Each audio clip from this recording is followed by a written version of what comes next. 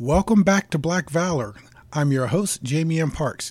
I have the long-promised interview with Master Sergeant Jerome Bazemore. What I will do is break this down into 3 podcast episodes. It's a pretty long interview, but well worth listening to. If you want to download the full version, I will place that on the website, and you can go there and download it directly. But for the podcast, it will be in 3 separate parts. So just sit back and listen to the podcast. Thank you for letting me interview you. This is Jamie M. Parks for Black Valor, and I'm talking with Jerome Bazemore, Master Sergeant, retired recently of the U.S. Air Force. And again, thank you for just filling me in on some of the things you experienced while you were serving. And I will just have a few questions for you, for our listeners. I want to go back and say, what were you doing before you joined the service, and kind of what led you to join the service? Oh, thank you for asking. No one really asked me that question before. I'm from a little suburb outside of Dallas, Texas. And before I came in the Air Force, I'm a military brat. My dad did 20 years as a POL troop fuels leak, fuel specialist. I guess in the Air Force call them fuel leaks or POL troops. Which stood for, and I didn't know. Names I didn't know what POL stood for and other things. The running joke was called painting, odd jobs, and landscaping. But it really stood for petroleum, oils, and lubricants. And he retired in '89. And you know how kids are. Most kids that I've run into, you want to be like dad or mom. And since my dad did 20 years in the Air Force, I wanted to do it as well. And I even wanted to be a fuels troop like he was. He'd take me up to the squadron all the time. And I get to see how fun it was for them. Most people who serve in the military ends up being a giant brotherhood or family. Because we have both genders in the Air Force too, but I've run into some ladies that, I'd fight for them just like they were my family too. Right. Just because you have that brother-sister relationship or brother-brother relationship. It just ends up being that way because nowadays it's all volunteer service. Unlike the draft that, our parents had to deal with. Right. But, to answer the question. And it's a true story. I used to be, and I'm laughing as I say this, but I used to work in Captain D's as one of the line cooks. Oh, okay. I wasn't a chef. I wasn't anything. I was the guy that was in the back making salads and cooking the fish and making the coleslaw and all kind of stuff. But the day I knew I needed to join the military it's a funny story. It's a story within a story, I guess. The night I had to quit the job because it was Sunday afternoon and it was all you can eat country style fish. And it was me and another guy in the back making dinner. And that Sunday we had a line. I guess it looked like 2 Greyhound buses had just pulled up and dropped off all the senior citizens in the area for their Sunday afternoon gathering in Captain D's. It was so bad every seat was filled, and we still had eyeballs coming up to the register. And we had run out of salads. Because I remember being there that morning and had to do all the salad prep and everything, and you would cry making coleslaw because it had to be made like at 40 degrees, and you had to put this giant glove on. It went all the way up from your fingertips to your armpit, and you had to mix that stuff by hand. And in Texas, you got to understand, like 100 plus outside, and now I'm mixing this coleslaw by hand. It's 40 degrees. I'm in the freezer on top. Oh, you be in there crying. So I'm running back, and we were running out of salads going forward to where we were running out of salads. And we were down to the last 2. So I told the lady, I can't remember her name to this day, it's been over 20 years. I said, hey, stop, let people know that we don't have any more salads. I don't have time to keep the line stocked and keep running, making salads. Right. And then, keep taking care of what's going on. She goes, okay, got it. So we sell those last 2 salads. And lo and behold, I'm doing what I'm doing. She turns around and she goes, hey, I need another salad. I said, I told you, stop selling these salads. And she goes, and she talking in a quiet hush, she goes, the guy just stole the salad. And I'm like, what? So as I'm talking, I guess he had overheard her. So now he starts getting loud and belligerent. I didn't steal no. I'm not gonna cuss, but I'm not call your radio station. I didn't steal no salad. And meanwhile, this fool is steady eating the salad. He's talking to me. He like got lettuce hanging out of his mouth. He's eating the radish and the tomatoes just running down his chin. And she's like, I told him it didn't come with the meal. I put it up here with somebody else. And he just reached over and grabbed it. That's right. I thought it came with the meal. I didn't steal it. I guess I didn't know I had that bucket of sludge back then. But yeah, I had to, I guess, to retell that story, just everything that happens to you that course of the day, most humans, we stuff it down within ourselves. And usually something down the road, something happens to tip that bucket over, and some people just on the receiving end of the sludge. You don't mean to do it, it just happens. Like, you know, your mom is mad at dad, and you get beat because you left your car on the stairs. You get everything that, you know, that's just one of those things that happen. So, I'm looking at this gentleman. I'm being cool.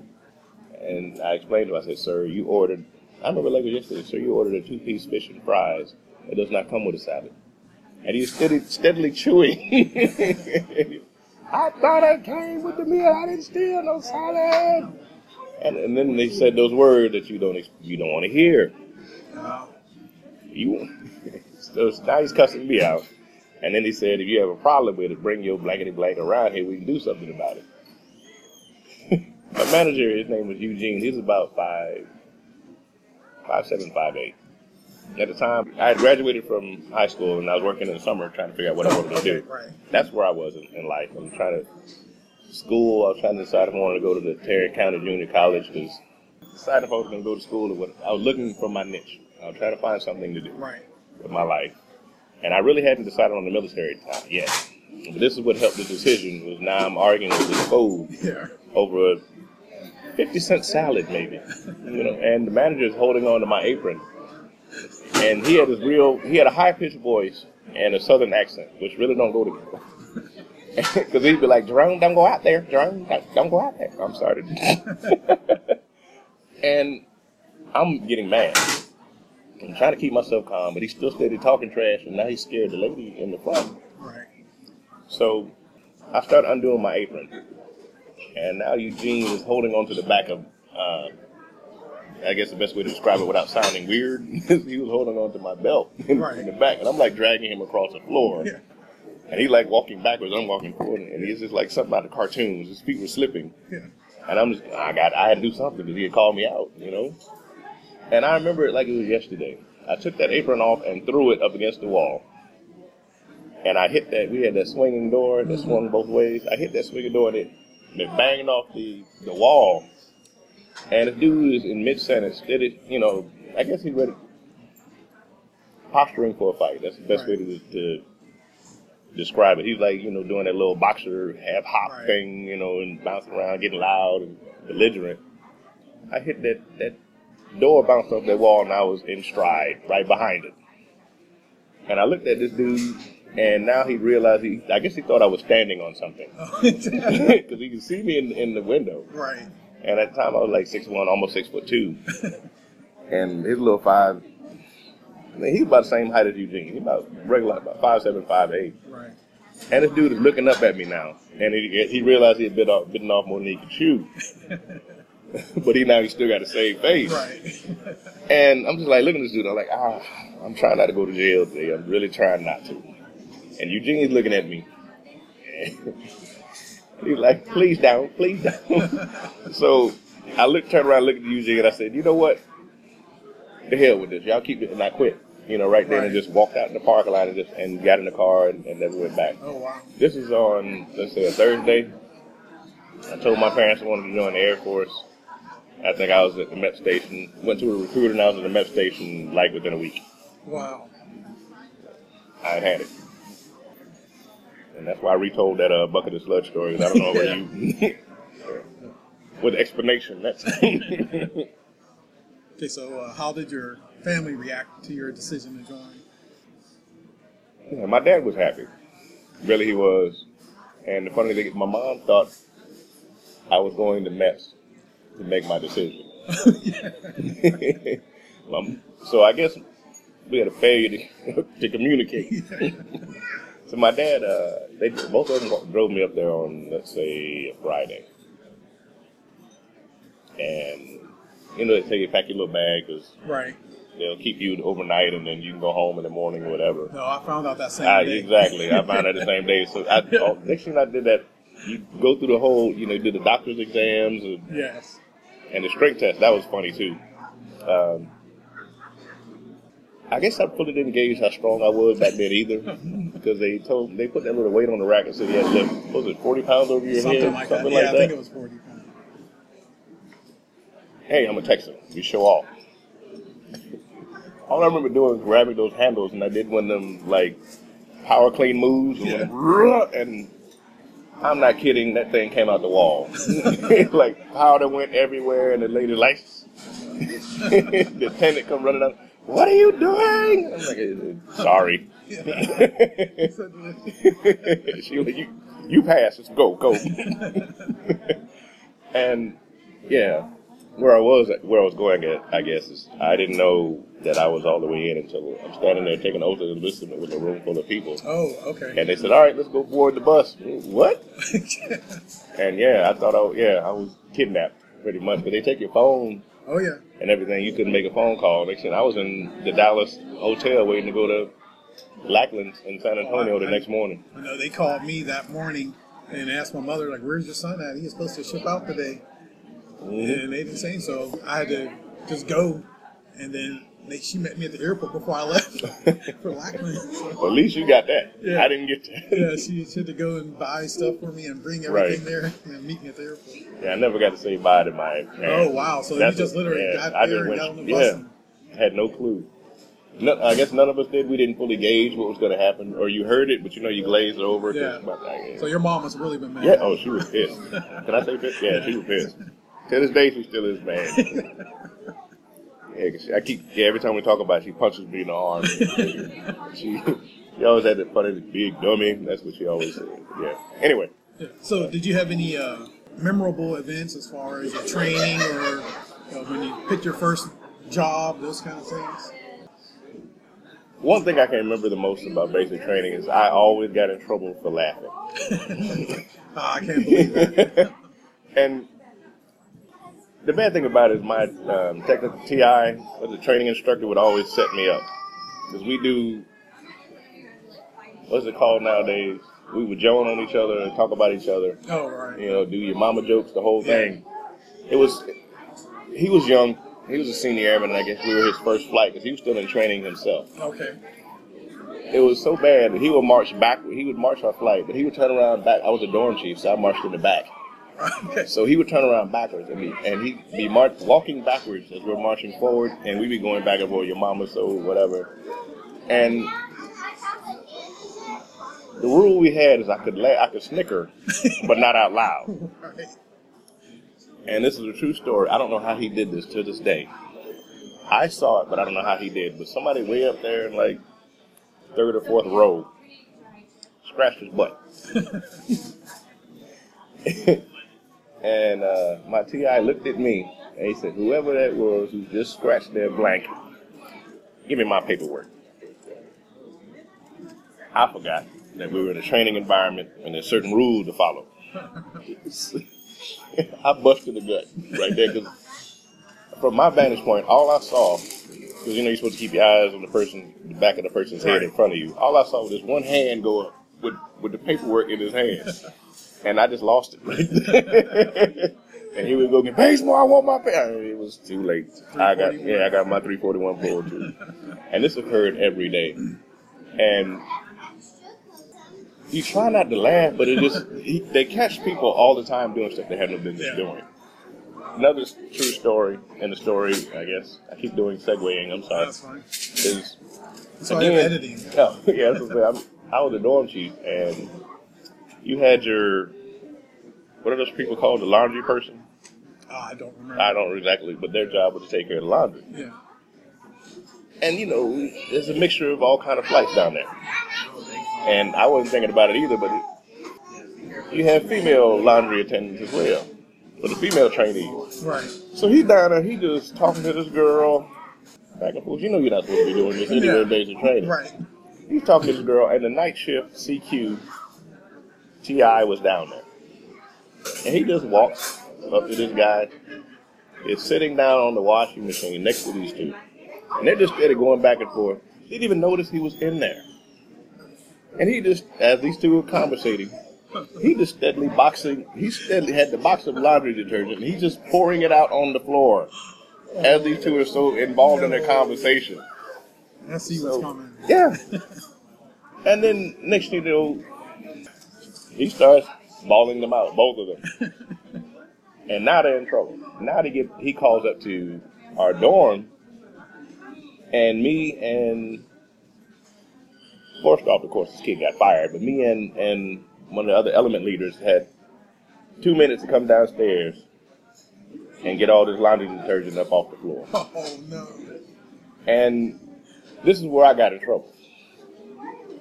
I have a military bearing and all this stuff. When I hit that door, and Sir Bazemore reports was ordered, and he started yelling at us too. And we had to explain why this fool is down here talking to this female trainee. Thinking about, you have no explanation for this mess. I didn't even see this, you know. So as I get the little broom and the dustpan, and me and the element leader are hurrying up trying to sweep this stuff up, because no, he's got these two airmen, the female and so I'm looking for brother trainees or whatever. What is it called? I don't know. One of my airmen out of my flight.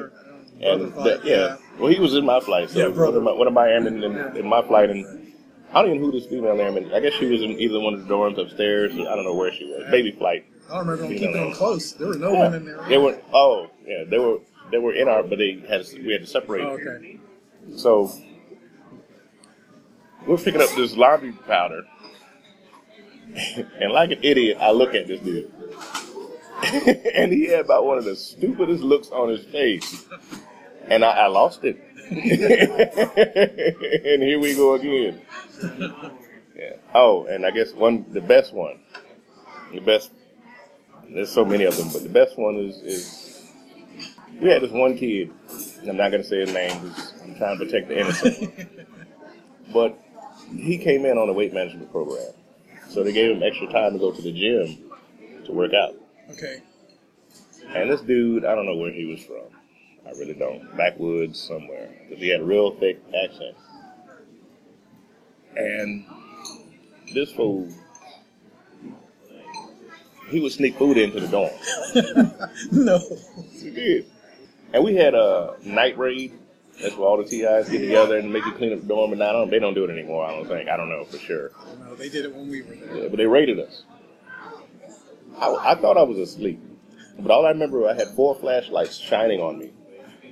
And they were like, Chief, get your blankety blank up out this bed. You need to come over here now. I was still in the fog. It was like, what, 2, 3 in the morning? Right. I'm in the fog. So I thought I was dreaming. I sat back. I remember sitting up. And I was just sitting there on the bed because I'm trying to figure out if this is a dream or this is real. Right. And all of a sudden I heard them taps come back around the corner. Click, click, click, click, click. Bazemore said, get your... And now I'm up. So I go running around the corner in my flip-flops and those stupid T-shirt and dog chain around your neck and everything. I run. They had this airman in question under... It looked like this dude was under interrogation. He had 4 flashlights shining on him. And I looked at him. He's like in mid-shoe. He looked like that singer at a Full Metal Jacket. He was like, why is Airman so-and-so eating in my dorm? And I'm just like, I have no answer. You know, and I'm like, Sharon Bateman was ordered. I don't know. You don't know? And now I got 3 of them, 3 of the 4 yelling at me now. Right. And they're going back and forth. It was a center. So they were like doing round robin. So they were all interchanged between all of us yelling. Well, they don't want to get tired. No. They're all yelling at all of us. The rule is they weren't allowed to turn the lights on. I know that. But all I remember is, I'm sorry for laughing and spilling it already. This dude is still in mid-shoe. You know, so they said, I'll tell you, they said, where's the food? They move his pillow. You know, you're not allowed to touch airmen. Well, they weren't. Yeah, right. You know how it is. They couldn't put their hand on you, they can yell at you. So they make him sit up. And they go under his pillow, and now a Snickers wrapper falls out. So, of course, you go through the whole tirade. What the hell is this, man? And I have no answer again. So they said, fine, let's go in his locker. So they opened the door. And I saw it out of the corner of my eye, because, of course, I'm standing there and locked up at attention. This lone bag of Skittles comes tumbling out of the locker and hits the floor, and the bag just, it looks a mess out of the movies. Right, just spreads The bag, yeah, thank you. And you heard a little tick, tick, tick, tick noise, the Skittles bouncing everywhere. Yeah. Now, the same T.I. that he and I were going back for with Your Mama jokes yesterday, now he's yelling at me behind this airman who has got food in the dorm, and now he's giving me the business. The third degree, I can feel the wind. I'm blinking because that's how loud he was yelling in my face. But the whole time he was yelling, all I could hear in my ear was that lone Skittle in the corner still bouncing. And I guess between the early hours of the morning, I don't delirium, I lost it. It wasn't doubled over laughing, but it was good. It was a good chuckle. And I guess that was enough, because I remember, like, he stopped yelling, and I saw the corner of his lip turn up in a smile. He was like, Bazemore, get out my face. Now. I ran around the corner, and I didn't know exactly what had happened, but he ran into the restroom, and that's when he lost it. And yeah, that was pretty much it. They let me slide on that one. Cool. So you finished basic training, and what was your first job after basic training? Your first base? Wow, my first base was Minot Air Force Base in North Dakota. They say, why not Minot? Because reason's the reason. But I was one of the last DDA, direct duty assignments. I went straight from basic training. Oh, you did? So no tech school? No tech school, no nothing. Okay. I had 10 days of leave, so I didn't go straight. I went home. I went from San Antonio to Dallas to go see my parents, and then from Dallas up to Minot. This is like February. So you went from Texas to Minot in February. Exactly. When I left home in February, it was like 63, 64 degrees. In like February 1992. Yeah. March. I got there March. Okay. So it was like 60-something degrees in Texas. We had I known we were supposed to go to basic training at this time, I would have done it. Because I was there for Christmas, New Year's. So those 2 weeks did not count. I was there for like 8 weeks. You know, basic training is 6 weeks. So yeah, I had no clue that, you talking about mad? So I had to stay there 2 months. So that's why it took so long for me to get from through basic training to Minot. But you skipped tech school. Right. I would love to go to tech school because, from what I understood, it added to the experience of joining the military. But I guess when I cross-trained, we're skipping forward, when I cross-trained and actually saw what tech school was like, it wasn't bad to go DDA. Right. That's the end of part 1 of the interview. 2 more parts coming up. I told you it would be worth it, and there's much more on the way. So by the time you listen to this, they should actually already be up, so you can continue listening. As always, please go to our website, www.blackvalor.net, and you can leave comments, feedback on our forums. As always, you can email me at blackvalor1010, the number 1010, @gmail.com. Additionally, you can leave us a review on iTunes, so that would be good so I can see how I'm doing. The link for iTunes is on the Black Valor website, or you can just search for Black Valor through the iTunes store. And we are on Facebook and Twitter, so you can also leave comments or remarks on there. That's it for now. See you in a bit.